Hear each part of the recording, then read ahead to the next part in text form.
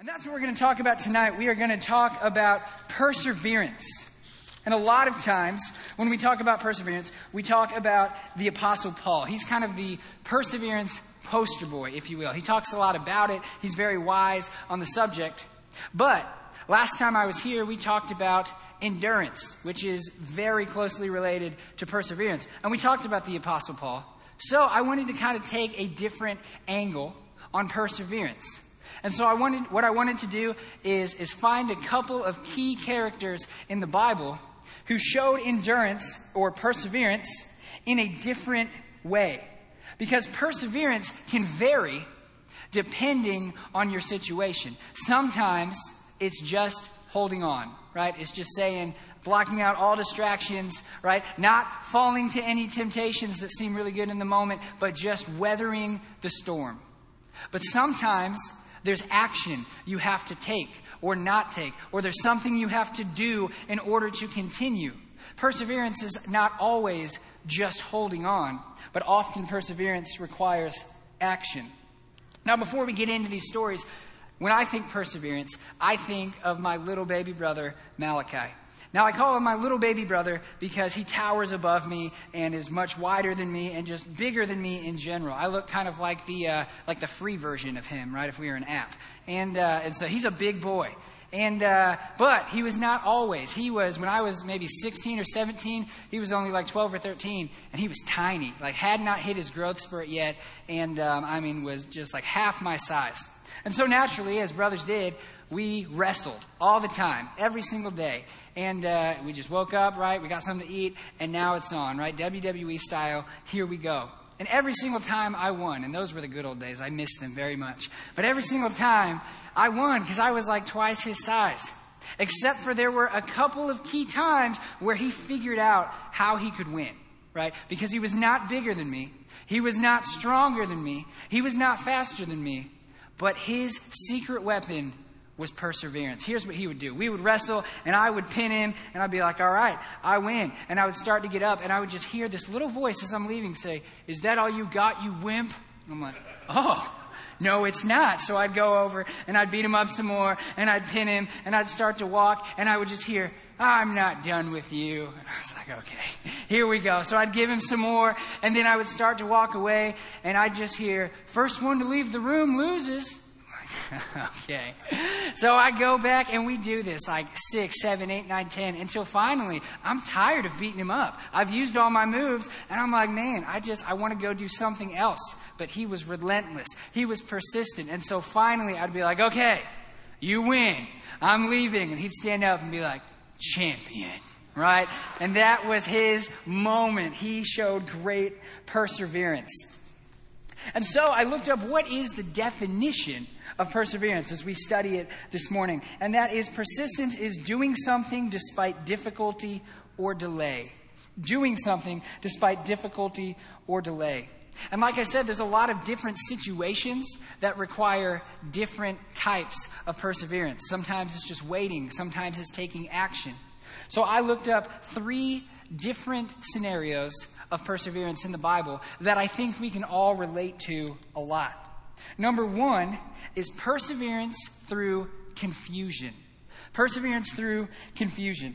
Because Satan uses confusion to pull people away from Jesus Christ. Right? It's not only knowing what is right and wrong and having to choose one or the other. Satan makes it much more complicated than that. What he does is he tries to make right seem wrong and wrong seem right. And then you're not even sure if what you're fighting for is what you're supposed to be fighting for. The world around us doesn't just promote sin. It attempts to redefine it as good. And that's what pulls so many away. Because we think we're doing what is right. We're doing what the world says is good and is celebrated. And in reality, it's actually very much against the direction that we should be going. Sometimes when we read Scripture, it's difficult to understand, which discourages us, right? Sometimes it talks literally. Sometimes the stories are metaphoric and figurative and descriptive and don't mean literally what they say. And then sometimes Jesus, all the time pretty much, Jesus talks in riddles. And we're like, Jesus, man, why can't you just talk straight and tell me how to live my life? Right? It gets frustrating. right? And there's a specific reason for each thing, but it doesn't make it any less frustrating. Sometimes bad things happen to good people, and we are just left wondering why. How do we persevere when we don't even understand what's going on or why it's happening? Well, I think to better understand this, we have to look to Scripture, to a man who was frequently getting it wrong. And that is the Apostle Simon Peter. Simon Peter, he ended up doing amazing things, right? He brought the gospel of Jesus Christ and salvation to the Gentiles in a world where it was only for the Jews. That was huge, right? That was breaking barriers of all kinds, right? He was the stone, the building block of the early church and got things going after Jesus ascended. He did amazing things, but he wasn't always this super leader Christian, right? A lot of times he got it wrong, just a couple of them, the Mount of Configuration. Toward the beginning of Jesus' ministry, he brought all of his disciples on to a mountain. And he was showing them that he was the Son of God. And he was like glowing, and it was like a lot like I picture, like the Beauty and the Beast scene where the beast turns back into a man. And probably not, but that's what I think of. And so that happened, and he's trying to tell his disciples like who he is and what he's about. And as he's doing this, Moses and Elijah, right? They appear with Jesus to further prove Jesus' point of who he is. And Peter doesn't get it. He's like, oh, we have guests. Allow me to make you a tent and you can join our crew. And Jesus is like, no, they're not joining our crew. Like, they're just here to prove a point. Like, you don't really understand what's going on. Peter didn't get it, right? Continuing on, when Peter walked on water, he's like, oh, there's Jesus. I'm going to walk out to him, right? And so he walks out and he starts to sink. And he's like, oh, man, now I'm sinking, and I don't know what to do. I'm not sure if Peter could swim. Probably, but let's not assume. And so he's freaking out, and Jesus grabs his hand and pulls him up, and is like, you didn't have enough faith. Peter thought he had what it took to get to Jesus, but he got it wrong, right? And I'm sure in that moment, he was very confused. Very confused. And the last one, the Garden of Gethsemane, right? Right before Jesus was arrested, as he's being arrested. All that time beforehand, Jesus tells his disciples, this has to happen. I have to go down and raise up again 3 days later. He made it very clear to them what needed to happen. And yet, when it started to happen, Peter whips out his sword and he's like, yeet! Takes the ear, right? And Jesus is like, whoa, you have not heard a word I've said, right? He puts the ear back on. And I imagine Peter just being like, have no idea what's going on here. I thought we were fighting. Now we're not really sure. Peter was consistently getting it wrong, consistently confused, but that didn't discourage him. It may have temporarily, right? We do see Peter get confused and afraid and deny Jesus, but that's not the end of his story, because Peter persevered through the confusion. So what did he do to persevere? Better question, how do we persevere through confusion? It's the same answer to both questions. Number one, he put his trust in Jesus over his own confusion. He put his trust in Jesus over his own confusion, right? He didn't say, if I just work harder, I'm going to understand it all, right? If I just study more, I'm going to get it, and then it'll all make sense. And once I understand it, then I'll put my faith here. Yet he had a faith, right, that was beyond understanding. He got to a point where he would say, I don't understand. I'm not going to get it, but I believe that Jesus does. And so I will blindly follow. And that's what we have to do. We have to have a faith that goes beyond our understanding. Because once we get to a point where we can say, I don't understand, and I might never understand, but I know that Jesus does, then that opens up a whole nother list of possibilities of what God can do through us. Because if we're limited to our own understanding, there's only so far we can go. But if we're following God and his infinite understanding, there's no limit to what he can do through each and every one of us. So persistence, perseverance through confusion. That's number one. Number two, we see perseverance through injustice, right? When you're doing everything right and you're working hard to be morally upstanding and do all the things that you need to do and care for everybody, right? Just like Jesus did, and you're going strong, but bad things are still happening. People are mistreating you, right? It's unfair. It's unjust. It's out of your control because other people are persecuting you and doing all these things. Perseverance through injustice. Now, when we think perseverance through injustice, I think of one man specifically, and that would be Joseph, right? Joseph lived a life of injustice. Joseph, I'm not saying he never did anything wrong, but in the grand scheme of things, all the bad things that happened to him were not a result of his sin. Right? It was part of this master plan. What happened was Joseph, right? His father loved him the most, and his brothers got jealous, and so they went to kill him, but they decided, let's just sell him.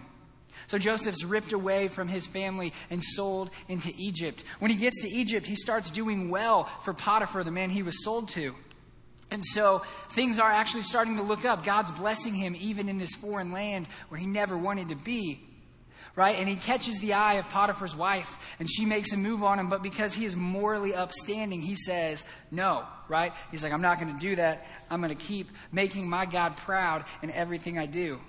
She doesn't take too kindly to that, so she lies about him, says that he forced himself on her. Potiphar's not very happy about that, sends him to prison. So again, Joseph has been morally upstanding. Joseph has been fighting to make the best of a bad situation, and yet now it's getting even worse. But he doesn't give up. Even in prison, right? Even when he is in the lowest of the low, he meets the bread maker and the cupbearer, and he interprets their dreams through the power of Jesus, and he does everything he can to help them get back where they need to be. And as the cupbearer is getting restored to his spot, Joseph says, one thing, remember me. Don't forget me. Don't leave me down here. And he says, I got you, right? You helped me, I'll help you. 2 years go by. Nothing, right? The cupbearer forgot. He didn't say anything about Joseph, and he leaves him to rot. Joseph is doing good. Joseph is pressing on. Joseph is persevering. And yet things out of his control, injustice, keep bringing him down. But as we know, that's not the end of his story, because he stayed faithful. He stayed persevering. And the cupbearer finally does remember him, and he gets brought up to Pharaoh, interprets his dream, ends up in charge of all of Egypt, saves Israel from a famine. But Joseph didn't know that was going to happen. Joseph only knew that he was in prison, and he didn't know what was going to happen the next day. So the question is, how did Joseph persevere? And better yet, when we are victims of injustice, when we are trying and being brought down, how do we persevere? Well, first, we have to look at the heart, because Joseph refused to let the injustice of others harden his heart. Because that's where we fall, right? Somebody does something mean to us, somebody mistreats us, and we harden our heart toward them, and subconsciously toward God. We say, all right, if that's the way they're going to treat me, then you know what? I'm just going to close myself in, right? I'm not going to do anything for them. I'm going to look out for me, and your heart starts to become hard, and pretty soon you're not even the same person that you were. You stop loving, you stop caring, right? And your heart becomes hard. And you will never reach your full potential in Christ if your heart is hardened through the process. So he refused to let his heart be hardened. He refused to feel sorry for himself. Rather, he was continually focused on serving others. That part amazes me, right? Because Joseph had every reason in the world to wallow in self-pity, right? To be mad at God, to be mad at everybody else, right? I can just picture being like, I didn't ask for any of this, and yet here I am. You know what? Just forget it. That would have been honestly justified, but he didn't. He had faith. He trusted that there was a plan in all of it. He trusted God's process. He trusted that God was fighting for him through the injustice, and he never gave up. Right? And we saw his end was amazing, the things he did for Christ, but he had to keep his heart usable. He had to not harden to the injustice, to the mistreatment, but see people the way God saw people, but keep going and trust God. We see a theme of trusting God here through the confusion, through the injustice. And finally, we're going to look at perseverance through our own mistakes, because it's kind of the opposite of injustice. Injustice is when somebody else does something to us. But when we have to persevere through our own mistakes, we have to get out of the hole that we dug ourselves. And that's really hard. Facing the consequences of what we've done sometimes is the hardest thing of all. Trying to get through that guilt, trying to get through that shame, trying to just get back to a place where we can do what we were meant to do without being crippled by the thought of what happened or by the coming consequences. This exact thing happened to King David. Right?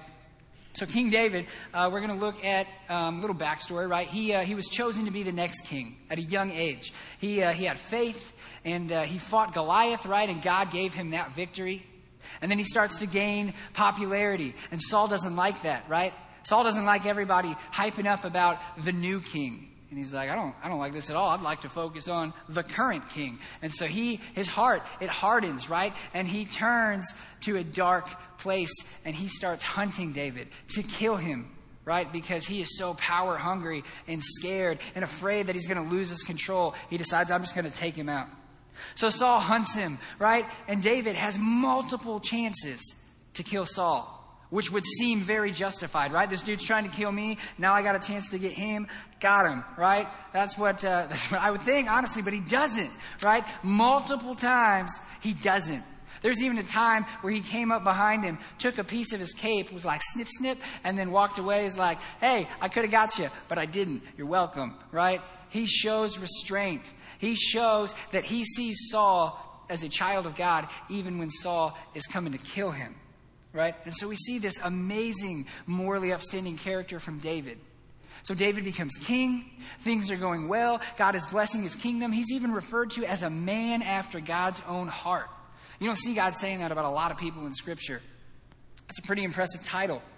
However, in all of that moral upstanding and all of that faith and trust in God, David is not, he is not resistant. He's not immune. There we go. He is not immune to the temptations around him. And it starts with just a little tiny thing, right? People generally don't crumble in a day. It's step by step until you realize you're so far down this road, you're not sure if you can come back. And that's exactly what happened. It started out when it was time for his nation to go to battle. He sent them away, but he stayed in his palace. And that was weird because it was very customary for the king to lead his army into battle. But for whatever reason, he didn't. He said, you know what, the army's got it. I'm going to stay. I'm going to relax. I'm going to look out for me, and everything's going to be fine. Right? There's the first step. Not a huge deal, seemingly, but he takes it. So now because he's back at his palace instead of out to battle where he should be, he finds himself on his rooftop, and as he's looking out at his kingdom, there is another man's wife bathing on top of the roof, right? And so when he should look away, when he should go back in, or rather back to battle with his people, he lingers, he stays, he lusts, he lets his mind go to places that it should not go, and he hatches a plan, right? He says, I need her, right? Finds out she's married, doesn't matter. He says, I need her. So he invites her to the palace. One thing leads to another, and now she's pregnant. So David is a good ways down this road that he should not be on. But instead of turning back, he says, it's easier for me to take one more step this way than 5 more steps to get back where I started. One step just seems easier. So he says, you know what, instead of coming clean, because that would be a big ordeal and I would look really bad, I'm just going to cover it up. So he invites her husband, right, to come back from the battle, and hoping that he'll sleep with his wife, that he can just say the baby is theirs and no one will ever know. But this man, Uriah, the husband, he is of upstanding moral character, much like David used to be. And so he doesn't even go in his house. He says, if my people are out fighting and away from their wives, then I will not go in. And he stays and sleeps at the door of the palace, right? Doesn't even go into his house. And David's like, you got to be kidding me, right? What a time for moral integrity. He's like, this ruins my plan. So he's like, okay, I got to get a new plan. So again, instead of just making things right, doing the best he can with the situation that he's now in, he takes another step this way. Actually, he takes like 10 more steps this way, because he talks to his commanders and he says, hey, put Uriah on the front line, send them into the most dangerous part of the battle, and then retreat. Right? Basically, have him killed. And that's what they do, and that's what happens. And after Uriah is killed, and his wife Bathsheba has mourned his death, David takes Bathsheba into the palace, makes her his wife, and pretends like nothing ever happened, right? He's like, all right, it's all good. But it wasn't all good, because even if nobody else saw it, God did. So he sends the prophet Nathan to call him out. And he calls him out, and finally David realizes the gravity of what he did, and he repents, right? He says, I'm sorry, this is wrong. How can I fix this? And that's the question. How can he fix it? How can he get out of a hole that's so deep, it doesn't seem like there's any way back to who he used to be? right? Because now not only does he have to come clean to everybody about what happened, he has to face the consequences for his actions. And in this specific scenario, the consequences for his actions, God said, I'm going to take the child that Bathsheba conceived, right? The child that was conceived in this sinful journey. And so David, even though it's fair, it's just, he prays. He goes, God, please don't do this, right? I'm sorry, right? If there's any other way, let's try something else, but don't take the child, right? And ultimately, the child will be in heaven with God, so it's not gone forever. But David doesn't have a life with his child, and that's devastating. So he prays, and he prays, and he prays, and finally the time comes, and God takes the child. Because of David's mistakes, because of the hole that David dug himself in. But David's reaction is where things finally change. Because you can imagine if that would happen, how easy it would be to be furious at God. Be like, God, what the heck? Like, I know I did wrong, but I asked if there's another way. How could you do this? This isn't fair. I could very easily see someone hardening their heart, letting that moment define the rest of their life and never getting past it. I feel like, honestly, that is what would happen with most people, but that's not what happened with David. This is how David persevered through this. And we find the answer in 2 Samuel chapter 12, verses 15 through 20. I'm going to read it from Scripture here. 2 Samuel chapter 12, verses 15 through 20. So, the Lord just took the child. And it says, and the Lord afflicted the child that Uriah's wife bore to David, and he became sick. David therefore sought God on behalf of the child, and David fasted and went in and lay all night on the ground. And the elders of his house stood beside him to raise him from the ground, but he would not, nor did he eat food with them. On the seventh day the child died. And the servants of David were afraid to tell him that the child was dead. For they said, behold, while the child was yet alive, we spoke to him, and he did not listen to us. How then can we say to him, the child is dead? He may do himself some harm. But when David saw that his servants were whispering together, David understood that the child was dead. And David said to his servants, is the child dead? They said, he is dead. Then David arose from the earth and washed and anointed himself and changed his clothes. And he went into the house of the Lord and worshipped. He went into the house of the Lord and worshipped. An amazing response. Because David hits a point where he finally faces the consequences of his actions. Instead of letting it bring him down, define him for the rest of his life, he says, okay, you know what? What's done is done. I'm going to get right with God. And I'm going to take one step at a time back in this direction. And that is the only way to persevere through the consequences of our own mistakes, because Satan tells you that that is your defining moment, that is who you are from here on out, and you can never get past it. David couldn't go back and bring Uriah back to life. He couldn't go back and not talk to Bathsheba, right? Those things were done. But what he could do was admit what he did, accept the consequences, get right with God, and take one step at a time back in the right direction. And that is the only way to persevere through the consequences of our mistakes. Right? What's after that is, after he starts taking steps, the very next thing he does, he goes and he joins his troops in battle. The thing that he should have done that started everything. He got back to the very root of the problem, one step at a time, and finally got back where he needed to be, leading Israel to a great victory. He didn't let his mistakes define him. He took one step at a time, getting right with God, and he moved past it. We can't stay stuck in the past.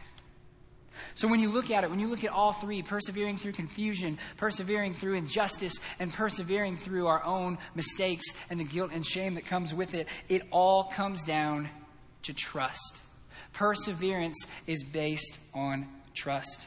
Do you trust God enough to have faith when nothing makes sense? Do you trust that God is the answer when you don't even understand the question? Do you trust God enough to give your best to a world that gives you its worst?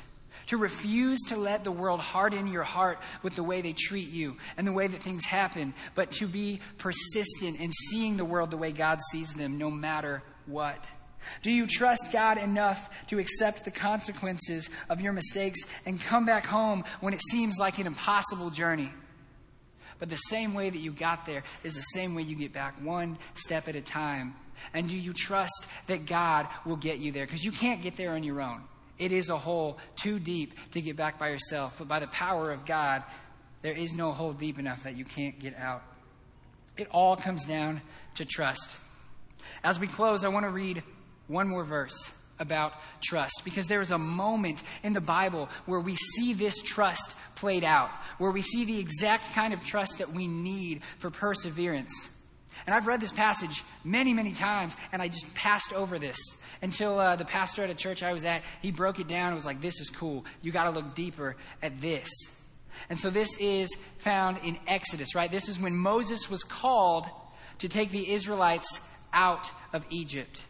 Right? So he's like, hey, he goes to Pharaoh. He says, Pharaoh, let God's people go. Pharaoh says, not a chance. And so Moses says, all right, here's what's going to happen. God's going to send some plagues to show you that you are nothing compared to him. You think you run the show, but you don't. And so Pharaoh says, bring it on, right? So the plagues go, right? The water turns to blood, the frogs and the gnats and the flies and the boils, right? Everything happens. And each time it chips away a little bit more at Pharaoh, and he starts to give, and he's like, no, I'm going to stay. So we come to plague number 7. And there's just something special about the number 7 in Scripture. And this plague, it shows something exceptional. It was the plague of hail. Hail would come down, and it says it was destroying livestock. It was destroying homes. It was destroying plants, fields. It was killing people. That's how bad the storm was. These massive chunks of hail coming down and destroying everything. So Pharaoh's freaking out. He's like, okay, call Moses in here. So they get Moses to the palace somehow through this thunderstorm and this hail. And he says, all right, fine, okay? Just take away the hail, pray to your God, and we'll let you go. This is interesting. Pay close attention. Because in Exodus 9:33, it says this. It says, so Moses went out of the city from Pharaoh and stretched out his hand to the Lord. And the thunder and the hail ceased, and the rain no longer poured upon the earth. Now, upon reading it, it doesn't really seem super special at first, but it's the order of events that are particular, right? It doesn't say Moses then and there prayed that God would stop the hail and then left the temple, right? The temple, or the palace, it was in the middle of the city. But what it does say is that Moses went out of the city and then prayed. Because if he prayed inside the city, he's safe from the hail. He doesn't have to walk out in it, right? God will stop it, and then he can go out. But what he did was he had faith. He had faith that he could make it from the palace to out of the city without getting hit by a single stone of hail, right? And hail was coming down like crazy. It said it was killing everything. And yet Moses had so much trust and faith in God, he didn't even have an explicit promise, right? God didn't come down and say, hey, walk out of the city. I'll make sure nothing hits you. He just believed in God so much that he wasn't even worried. So I have this picture in my mind of Moses walking out of the palace with hail and thunder and lightning falling all around him, striking down everything. And yet Moses boldly walks because he trusts God. So when we are walking through life and confusion and injustice and our own guilt are crashing all around us, trying to cripple us at every turn, will you trust that God is more powerful than the storm? Will you persevere? Will you guys pray with me? Dear Lord, we come to you today, and Lord, we just pray that you give us trust.